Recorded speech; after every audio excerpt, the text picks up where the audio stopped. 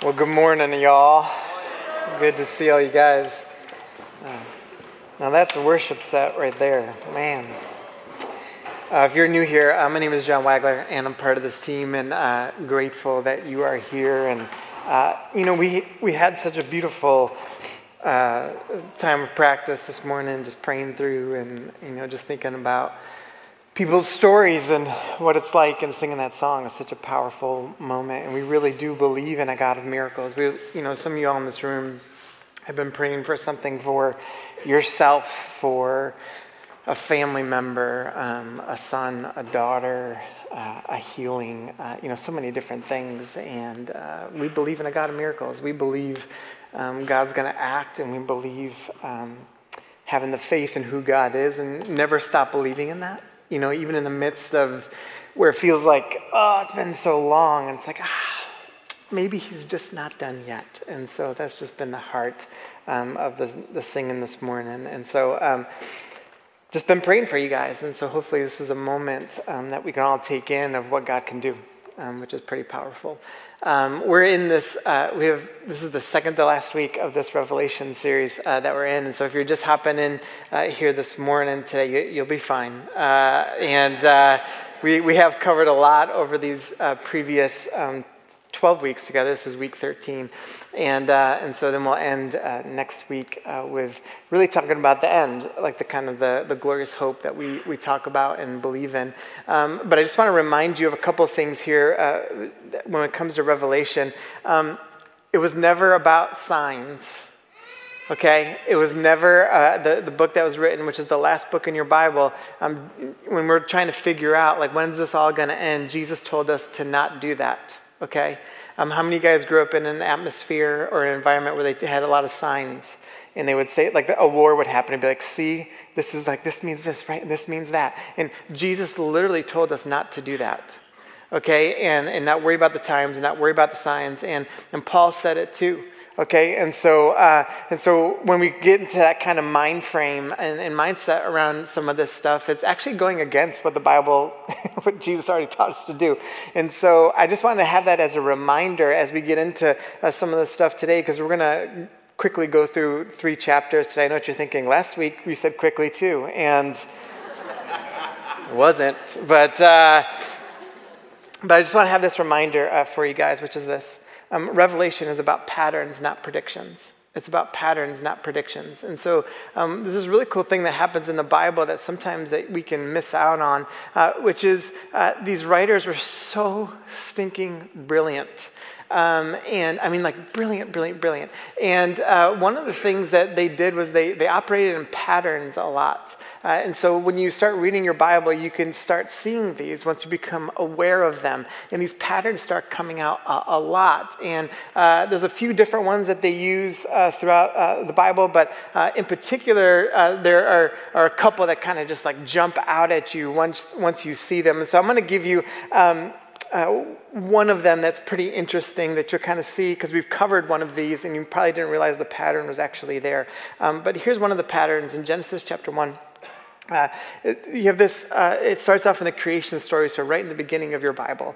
It starts off, and one of the things that it says in the creation story is that the Spirit hovered over the waters. All right, so water becomes, and the sea becomes this theme that gets woven into Scripture. And the Spirit hovering over the waters is kind of talking to a lot of different kinds of belief systems at that time. In particular, kind of Babylonian systems and Egyptian systems that would talk about the creation story, that there were these storm gods and everything that controlled and so much, and that the sea was chaotic and no one could actually tame the sea. But what the Bible says is like, the Spirit of God hovered over the waters. And what it does in that moment is it calms all the chaos.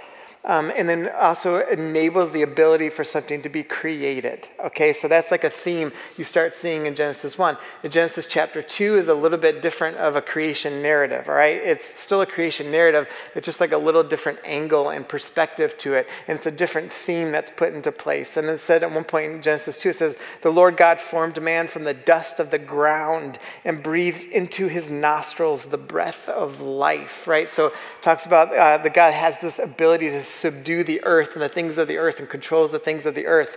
And then through that, in his subduing of the earth, it has this ability to create. All right, so this is part of that creation process that we start to see in the life process, right? So that theme is right there, right in Genesis chapter 1 and 2. So we got water and we've got earth, basically, and sea and earth. And you start seeing that, and then, when it's connected to who God is, man, the ability to create life comes out of it, all right?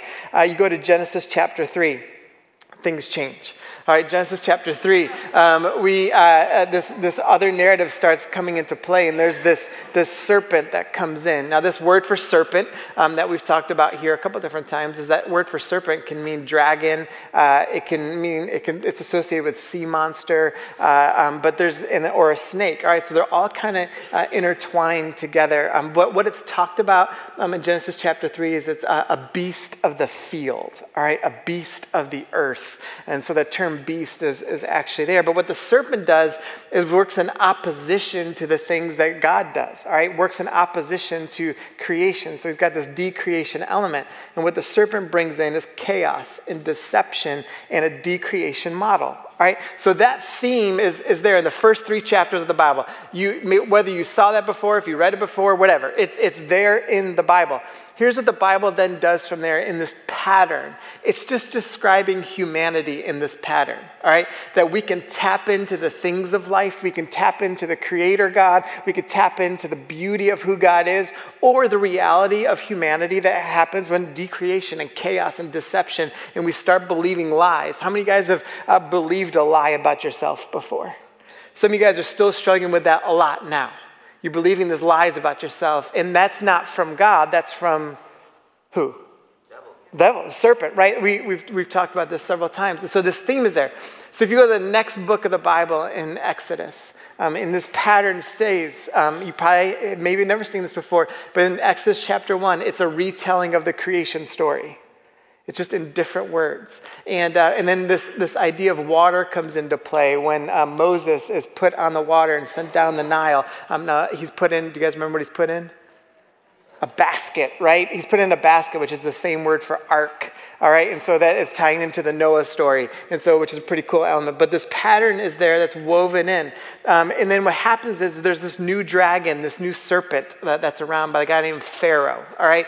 And he's the king of Egypt. And what happens is they enslave people. He causes chaos, and he decreates everything that God is trying to create in humanity. And then these plagues are sent, and these plagues are like the opposite of the creation story. So all these patterns are woven in. But in the end, here's what you start seeing in the Bible. It's the pattern of humanity. That what's set before us is this like, what pattern are we tapping into? Do we understand, are we tapping into the thing that God has for us in life, or the thing that the serpent brings with deception and chaos and a decreation mindset inside of us? You guys remember the story of Jesus when he was sleeping in the boat, and remember the storm rages on. Remember, he comes out and he speaks to the wind in the skies. He speaks to the storms. And what do the storms do? They calm right down. What does that sound like? Genesis chapter 1, right? When the story when he's walking on water, the wording that's actually there is he's hovering over the water, which is Genesis chapter 1, right? It's the pattern that they're trying to establish and get you to understand. There's this pattern in everything. And then remember last week, do you guys remember we talked about the Trinity and the Holy Trinity, right? So the Trinity for you guys is the Father, right? Who else? Son, and who else? Yeah, right? And this is all God, all one. The unholy Trinity that we talked about, if you guys remember, was this. The dragon, right? And then who else? The beast. Do you remember when he was the beast of the what?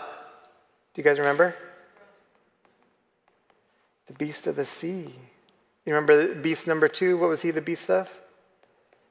The earth. It's the same story. Like it's the pattern that they put before us. And he's like, let me just show you the pattern in Scripture. And so what the writers are doing is they're trying to get us to understand that, man, the story of humanity is cyclical. It runs the same pattern. And guess what? You have patterns in your own life. that produce certain results in your life. And it's trying to get us to understand the patterns of humanity, the pattern of humanity, the pattern of humanity. And when we think about Revelation as it's only about signs and it's only about predictions, and it's like you miss out on what John is actually trying to like reveal to us in the process, this pattern of humanity that is actually before us. And if we remember, what's the line that we're using? Stay grounded, the gospel works, right? Stay grounded, the gospel works. And so John's trying to get us to understand, hey, remember these patterns. Remember these patterns of humanity. And here's what you can trust in Jesus. You can trust that Jesus loves you. You can trust that this blessed assurance, right, that we have in this life. You can trust that he is more than able and that anything is possible. And so you can trust in all of these things. And if you stay grounded, this message of Jesus actually works. And so we start seeing that, all right, so in Revelation, it's these patterns. And what in the end, what pattern we're trying to see is that John's trying to get us to understand, how do we begin to look and discern what the lies are and where the truth is? Like, how does this work? What does it look like? And they always follow the same pattern. And so even when we see this we'll look at this on a little larger scale here today, but it's the same pattern all the time. Have you guys ever had, how many of you guys have had a repeated result in relationships that you've had in your life? Have you ever seen that, right? And you're like, man, how am I here again? Why are we arguing about this again? Why do I date the same kind of person? It seems like I'm in the same, it's like, what is that? You're in this repeated cycle, this repeated pattern in your life, and it goes over and over and over again. And you got to figure out what is true and what is false. Where the deception is and the chaos is, and like that's where the serpent is, and that's where the lies are. This is the pattern. Where's the life in the real life? Because that's where you actually find God. And so it's discovering this truth. How many of you guys have seen the newest Mission Impossible? Wow. I thought maybe more, but you should. It's actually like a pretty good movie. There's this line by Kittredge who's in there, and he says this about the movie. We were watching this the other night with the kids, and I was like, man, this is like, the storyline of this movie is too real, honestly. Like, you're watching it and you're like, man, this is too real. So he says this line at one point in time. He says, your days of fighting for the so-called greater good are over. This is our chance to control truth. He's just describing the serpent. He's also describing social media. He's also describing AI. He's also describing like these things, right? The concepts of right and wrong for everyone for centuries to come. So he's like, this is what's before us. You're fighting to save an ideal that doesn't exist. It never did. You need to pick a side. And it's this powerful like message that's in there. Again, you guys should watch it. Like, first of all, it's crazy. Tom Cruise does all his own stunts at 60. Like, it's insane. But also like the storyline behind this is like incredible, because you're like, oh, this is what we're living in. But it's also like it's revelation. Like, you're watching this movie, like this is just revelation. What John's doing, he's like trying to get us to understand what the lies are, and what the serpent's going to try and do. He's going to try and manipulate truth in your life all the time. He's going to try and manipulate and make you believe this story about yourself that isn't actually true. But if you keep repeating the patterns, you'll start believing these lies are actually true in your life. And so that's what John's trying to do over and over and over again. So here are some nice to knows before we kind of go through the passage here this morning. Some nice to knows. Babylon, we talked a lot about this last week, so I'll give you the quick snapshot. Which Babylon, it was a place, was an empire. It's also like an archetype where it represents a motif or a theme throughout Scripture, all right, from beginning to end. Babylon is there. It's really about the rebellion against God and what it looks like in the rebellion against God, all right? So that's a quick synopsis of last week. You might be thinking, you took 44 minutes to say that last week. Well, get off my back. There's eschatology. There's eschatology, which is this idea of how things end, all right? It's how things end. And you might have grown up with different ways about how things end. Here's what we know as Christians. I really mean this. Here's what we believe. Jesus died. He rose again. He's going to come back. That's kind of all we know. Like, he taught us some other things like that are really good that we can know from his teachings, but like, that's really all we know. Anything else is like kind of speculation of how it all works, right? So we know those things. But so it's going to end in that way. So that's part of eschatology, is like we all think about like how this thing ends. Rapture. How many of you guys grew up with like this idea of the rapture? Right? How many of you guys were freaked out by it growing up, right? You're like, man, I don't know. Like, am I going to get left behind? It's like you're sitting with someone, like you're in like a bad situation. Man, if the Lord comes right now, it's like, am I here? Am I gone? You know, all this other stuff. And the rapture is language that is associated with end times. Here's where I'm personally at. There's a lot of different opinions around the rapture. There's only one verse in the entire Bible about the rapture in 1 Thessalonians 4. That's it. Some of the other passages that you pull from aren't really about that. But this idea of 1 Thessalonians 4 and the rapture,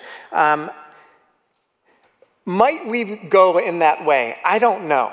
All right, but that passage, it's kind of crazy to build a whole thought off of one verse in the Bible. And so the wording that's actually used there is this idea of a watchman who's sitting on a fence, who hears a trumpet from the king, who gathers people to actually welcome the king in. So it's not actually like going anywhere. And so it's just food for thought with all of it. All right, so around the rapture. And again, so some of these things get like ingrained into our heads that we're like, maybe that's not even like really there. In the way that we may have thought about it, okay? And so that is a possibility. You might be thinking like, Wags, you're crazy. I'm going just like I thought. And like, man, when he comes back, I'm going and I'm meeting him in the air, right? And that's fine. If that's true, like I'm there with you. So I'm like, all right, you were right. But like, there's like I don't think you're right. But like, there's like there's dispensationalism, all right, which is the thought where most of us in this room, if you grew up in end times discussions at all, if you said, I heard of rapture, you were part of the dispensationalism, all right, which is a very modern view on how all of this ends, all right, in the scheme of Christianity. It's really focused on signs, on Israel, on different moments, and they're looking at scenes throughout history, and this sign means this. Even like the Israel and Hamas war that's going on right now, like, see, this is like, they're kind of pointing to something else, right? Even though this has happened a bunch of times and they're always wrong. But it's what ends up happening in this thought. Not that there isn't some good about that, about the dispensationalist thought, but primarily what it's focused on, it became America-centric. It's heavily politicized. If you've read the Left Behind books, that's all from dispensational thought, right? And there's a lot that's wrong in the Left Behind books. Some that's good, but there's a lot that's not good. But this is from the late 1800s, all right? So you'd be hard-pressed to find much thought, like with Orthodox Christianity, that goes along with some of that thinking. And so it's just kind of becoming aware of where some of this stuff came from. The last thing there is the day of the Lord. The day of the Lord. The day of the Lord is another theme that's woven inside the Scripture. Where it's this idea of judgment and God's intervention on things. And the day of the Lord can look like a lot of different things throughout time. And you read through the Bible, that even the phrase day of the Lord is in there several times when God like intervenes in some kind of way. And that can be judgment and wrath or something like that, or the saving of people, but it's his intervention into things. And what we believe as Christians is that someday there'll be a final day of the Lord. All right, someday we are all going to be held accountable for our lives and what we align our lives with. What that looks like, I don't know, y'all. Like, I don't. But I just know that someday we're going to be held accountable. And to what we have lived our lives for and what we align our lives with. But this day of the Lord concept is in there. And in Revelation 16:1 it says this, "Then I heard a loud voice from the temple saying to the 7 angels, 'Go, pour out the 7 bowls of God's wrath on earth,'" right? And we see this and we think to ourselves, yes, get after them, God, right? It's always them, right? And so, but you realize that it's like, well, hold on, God's coming to actually, he's going to judge all of us. And I know when we hold us all accountable, and he's all coming into this. And again, this passage is really about the patterns of humanity, that God intervenes. And it's complicated how God intervenes. Like sometimes we understand it, sometimes we don't. Sometimes we don't know till we look back like years later, right? We're like, oh my gosh, I can't believe God did, right? You don't understand it in the moment. It's like, man, that was a day of the Lord in my life. We see it, but sometimes people get like really antsy about God judging. How many of you guys love that God judges? Right? Like, yeah, sign me up, right? And but we should actually want God to judge. It's actually a beautiful thing, and here's why. He can't be holy and just and righteous if he doesn't. If he doesn't take care of sin, if he doesn't hold people and systems responsible. And so that's a beautiful thing about who God is and his character. Does he understand our flaws? Yes. Is he gracious and merciful? Yes. We believe all those things. But man, we should want God to judge.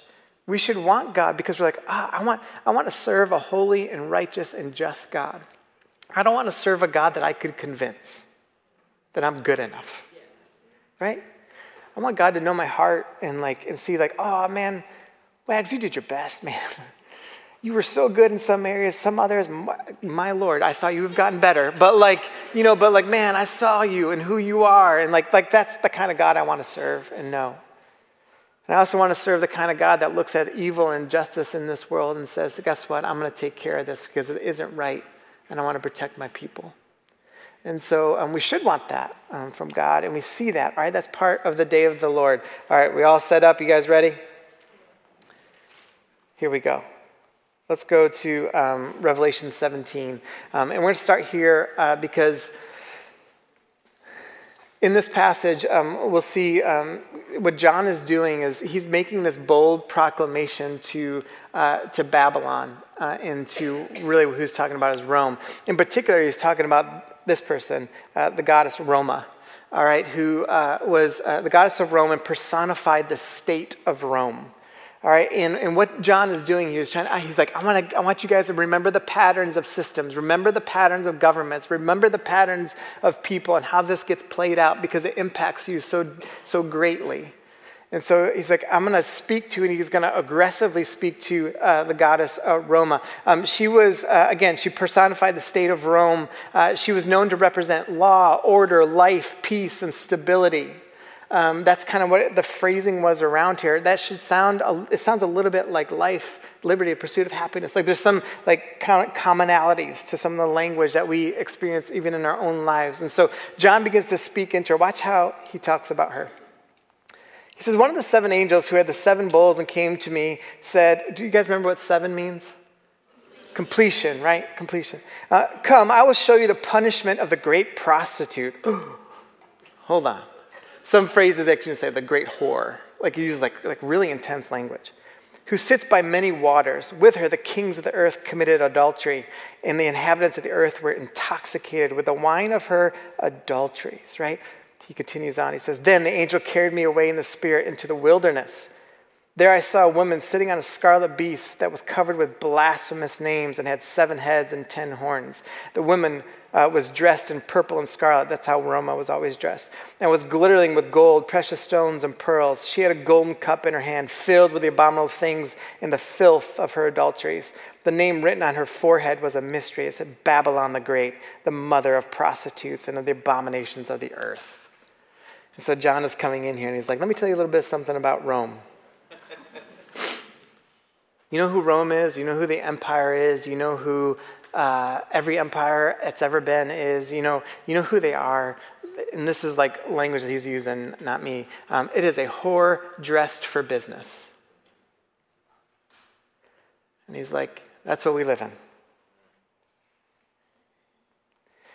That's what you live in. And this prostitute has a way to devour, to distract, to destroy.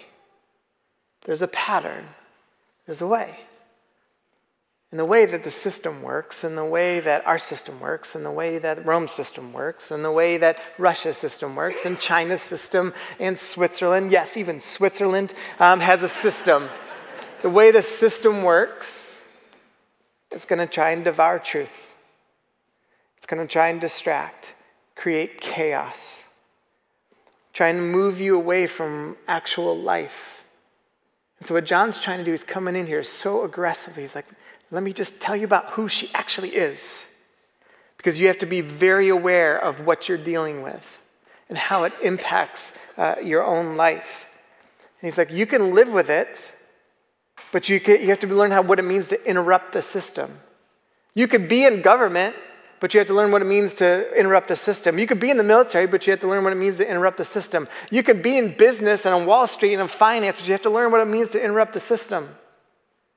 to live within the system that you have, to live within it, to be like, all right, what does it look like to faithfully serve God in this system that's trying to devour and destroy me? And the truth of what is there. You could do it, but you need to be aware. You need to be accountable. You have to remain hopeful for what's to come. And that's what you set your life around. In Revelation chapter 18, he continues on. He says this, after I saw another angel coming down from heaven, he had great authority, and the earth was illuminated by his splendor. And with a mighty voice he shouted, fallen, fallen is Babylon the Great. Again, how many of you guys were like so petrified of Babylon the Empire this week? That's interesting. Rome. You guys were, I wonder what the Caesar is going to do, right? Because every empire falls. That is history. So Babylon the Great, down goes Babylon. This is what happens to all the systems. She has become a dwelling for demons and a haunt for every impure spirit, a haunt for every unclean bird, a haunt for every unclean and detestable animal. For all the nations have drunk the maddening wine of her adulteries. The kings of the earth committed adultery with her, and the merchants of the earth grew rich from her excessive luxuries. I want you to see what John is doing here. He's like, let me tell you something. Here's what you're going to start to notice about the ways of Babylon. It is a house for the demonic. It's a house for impure spirits. It's a house for those ways. Now, you guys might not care about this at all or whatever, but in the church world right now in particular, there is so much talk about the demonic in our country. The act of the demonic. And seeing it more and more and more and more present. And you read a passage like this and you're just kind of like, man, John already told us this is how it's going to work. And the patterns of what happens. And what's the pattern? You get distracted by the luxuries. You get distracted by, there's this kind of economic wave of things. You get distracted by the ability and the leisure things of life. And you get distracted by all these things and these patterns that open up. And it's the same story over the history of humanity over and over and over again. If we don't learn from history, what do they say? We're doomed to what? Yeah. And it's like, man, over and over. It's the same pattern, the same pattern, the same pattern. It's like, and John's like, you need to be aware. Be accountable, remain hopeful for what's coming, but you've got to be aware of these patterns and how they work. And guess what? For all of us, man, those little things, they chip away at us. They chip away. And we get there, and we're all susceptible to it. And John's like, I just want you to be aware. There's this other pattern that John talks about throughout Revelation that's pretty interesting. He talks about this pattern that we see, that the religious, the political, it says religious, by the way, the political, and that could be in power, and then economics. It's almost this other unholy trinity that happens.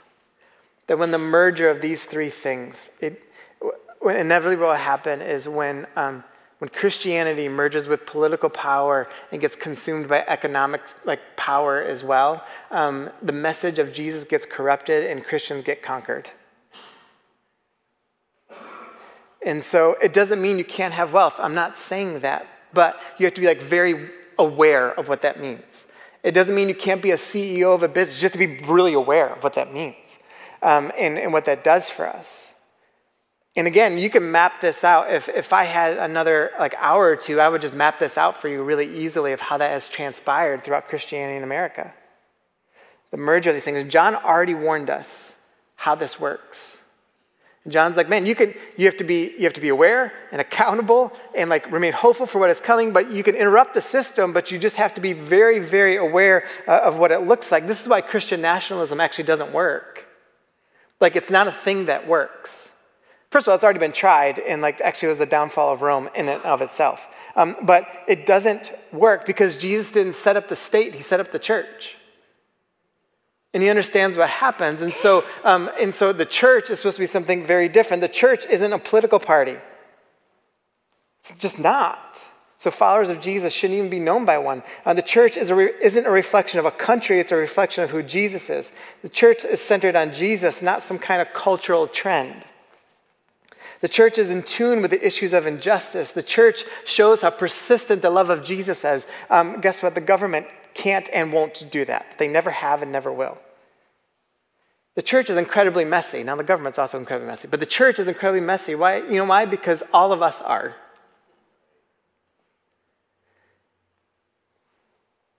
The church is set up to be a distinct opposition to the ways of Babylon. That's how we're set up. That's how, when you read through what Jesus taught, you will quickly see that, oh, this is against how I was raised, or the ways of Babylon. And we've got to take it in. We've got to be aware and accountable, because guess what? We'll stand before God someday. We'll become aware of what this means for us in our lives. And what are the ways we've been seduced by the luxuries of Babylon? What are the ways that we've treated this as man, I just get to do whatever I want to do because, man, I live in America. What are the ways that our minds and our souls and our relationships have been so impacted by all of this?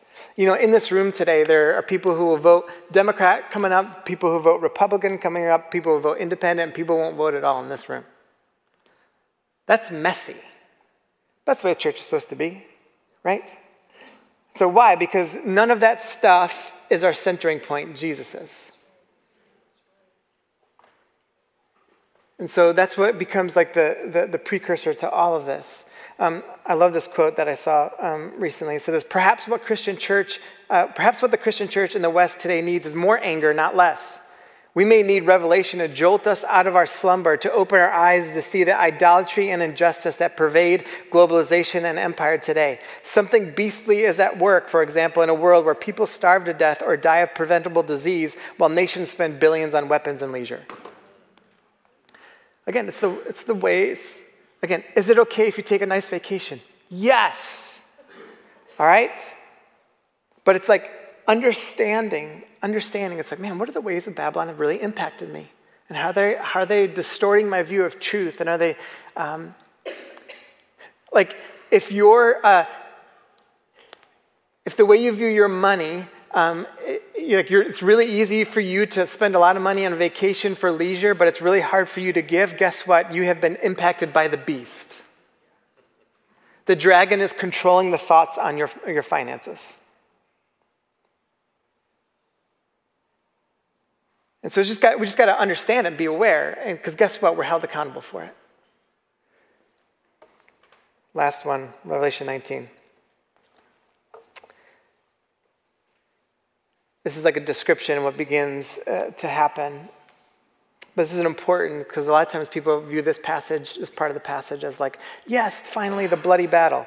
I saw heaven standing open, and there before me was a white horse whose rider is called Faithful and True. And what John is doing is, and I'm not getting into all this stuff, but he's just doing patterns of what has happened in the Old Testament. All this language is, all right? He's with justice he judges and wages wars. His eyes are like blazing fire, and on his head are many crowns. He has a name written on him that no one knows but he himself. He is dressed in robe dipped in blood, and his name is the Word of God. I feel like you should read it that way. I want you to remember the dipped in blood part. The armies of heaven were following him, riding on white horses and dressed in fine linen, white and clean, right? This is an example of the descriptions of the martyrs of the faith throughout the entire book of Revelation. Were described as they've been clothed in white, clothed by the blood of the Lamb. Even that thought is how can you be clothed in white and through the blood of the Lamb, right? So even that doesn't even make sense. But it's describing, it's the blood of the Lamb that cleanses everything. That's victory over everything. Coming out of his mouth is a sharp sword, which to strike down the nations. He will rule them with an iron scepter. He treats the winepress of the fury, the wrath of God Almighty. On his robe and on his thigh is this name written, King of Kings and Lord of Lords. And if your mom told you not to get a tattoo, sure, that verse. And I saw an angel standing in the sun who cried in a loud voice to all the birds flying in midair, come gather together for the great supper of God. Something is switched in the language. It's like gathering for the feast and the celebration, so that you may eat the flesh of kings, generals, and the mighty of horses and their riders, and the flesh of all people, free and slave, great and small. Then I saw a beast and the kings of the earth and their armies gathered together to wage war against the rider on the horse and his army. But the beast was captured, and with it the false prophet who had performed the signs on his behalf. With these signs he had deluded those who had received the mark of the beast and worshipped its image. The two of them were thrown into the fiery lake of burning sulfur. The rest were killed with the sword coming out of his what? On the rider on the horse, and all the birds that engorged themselves on their flesh, which is like, again, there's so much there, y'all. But here's what I want us to finish with. We think, and I just want you to understand how the ways of Babylon can impact even how you view Scripture. Was there an actual battle that happened there? Nope. There was no battle. There was no fighting. There was no violence. Where did the sword come out of? What comes out of your mouth? Interesting. So he says it's by the words and the proclamation of who Jesus already is and what Jesus has already done actually defeats Babylon, defeats the weapons of evil. When he came in, he was a robe dipped in what? He had already done the battle because he's already on the cross. The victory already happened. And so when we start believing these lies of Babylon that say violence will solve things, it impacts how we view even Scripture. Like, guess what? In the war of Israel and Hamas, does Israel have the right to defend themselves? Sure. Are there tragedies in the midst of war? Absolutely. Will there be another Hamas-type group that will rise up in years to come? Yes. You know why? Because violence doesn't work. When World War II happened, did anti-Semitism stop? No. It's actually the highest it's ever been since the Holocaust right now. And so, are there times that war happens? Yes. Like, this is the reality of just life and government and everything else. But it's like, man, we start thinking through what lens are we thinking through all of this? So we're all impacted by it in different ways. But it's causing us to stop and understand the patterns that are going on in our own life. Stop and begin to think, how have I been influenced by the ways of Babylon? Have I been seduced by its luxuries? Have I somehow married myself to the ways of it? Because we will be held accountable for it. We'll be held accountable for what we align our lives with. When all you guys basically all said yes earlier to lies you believe about yourself sometimes, it's like you don't have to wait for God to somehow get rid of evil to win that victory. Because Jesus already won it on the cross to tell you who you really are and what he really thinks of you. Jesus overcame the evil and deception. Jesus overcame all the lies. Jesus overcame the ways that this world will try to devour you if you'll just pause for a second, become aware of the patterns that you have in your life, be accountable to what you're aligning your life with, and remain hopeful for what's to come and allow that to shape your life rather than the ways of Babylon. Again, I don't know how this is all going to end. Next week, we'll have this beautiful story about what it might look like. I don't know the ins and outs of any of it, and neither do you, and neither do the books that you read from Left Behind. Here's what I do know. We will all be held accountable someday to what we align our lives with. 1. 2. We all have patterns in our life that lead to life or death, and we need to be acutely aware of what those things are. Because one of them leads to the life in Christ, one of them leads to the serpent. And we have to remain so sensitive to this, to what it looks like. This is what Revelation is just trying to unearth inside of us. And so my prayer for us has been even in particular as we're heading into election season, that we can just be all the time, that's Babylon. Even at Thanksgiving, when someone starts popping off about politics, it'd be like, It's Babylon, my friend. I will not participate, right? Keep everything centered on Jesus. Here's a couple of things before I pray I want you to think about to do. Read through what Jesus taught and see where you are offended. Just go through like Matthew 5, 6, and 7. When you do that, it's like the Sermon on the Mount. There are going to be parts in there where you're like, I don't like that. All that is you're misaligned.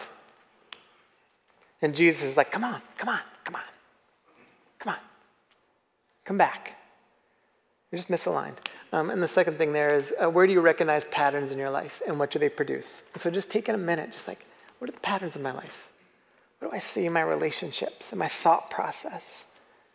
What are these patterns? What are they leading me to? Are they leading me to Babylon in the ways of the serpent? The ways of Christ. Let's pray.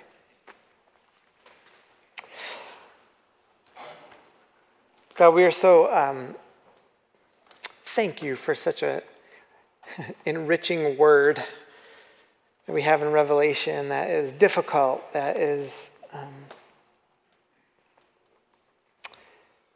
there's so much going on in there, but repeatedly it says if we have ears to hear, we can hear it. And so, God, I believe today, just, through our singing and like the reality of what it means to remain hopeful in a God who's more than able. When we get in that space where we doubt what you can do and we go more towards criticism and we stop believing in people and we're so cynical and all of that, man, that is the ways of the serpent. But God, you are more than able. We just need ears to hear. Ears to hear of the ways that the serpent or dragon or whatever we want to call it is trying to deceive us, to lie to us, to devour us. The beauty of this message is like, man, the battle has already been won. Stop acting like it was somehow lost or that the result is in question. God, I pray that we would actually enter into these scenarios that we have in life, and as we discover patterns or we discover ways that we're misaligned, God, that we would begin to like process this in a way of saying like, all right, I know who you are. I know you win. I want to remain hopeful in that, and that's what I'm going to orient and align my life with. God, there's also a reality that we will all stand before you someday and be held accountable. The ins and outs of that, we also don't know how that works, but there is this beauty of understanding your grace and your mercy and that you are just. And so, God, I just pray that we would all stay sensitive to that. Not one of us is perfect. We're all a work in progress. But, God, that we would want to align our lives and our hearts with you. And we give this to you in your name. We pray, everyone said. Amen. Before you guys get out of here, if you're new, we'd love to meet you. If you want to learn about how to serve here, which is the greatest way to connect and get to know people, join the team sign. There'll be someone there that you can ask all your questions to. This is the last day for our share offering. All right, so if you have not jumped in, this is the last day for our share offering. What day is this for the share offering? Yes, so you can scan the code or the code in front of your seat, and we'll announce the results next week. You guys, if you want prayer, there'll be people up here. If you raised your hand wanting a miracle in your life or whatever, like come pray with people. They're here for you. Love you all so much. Have a great rest of your Sunday and an awesome Thanksgiving, and we'll see you guys next Sunday.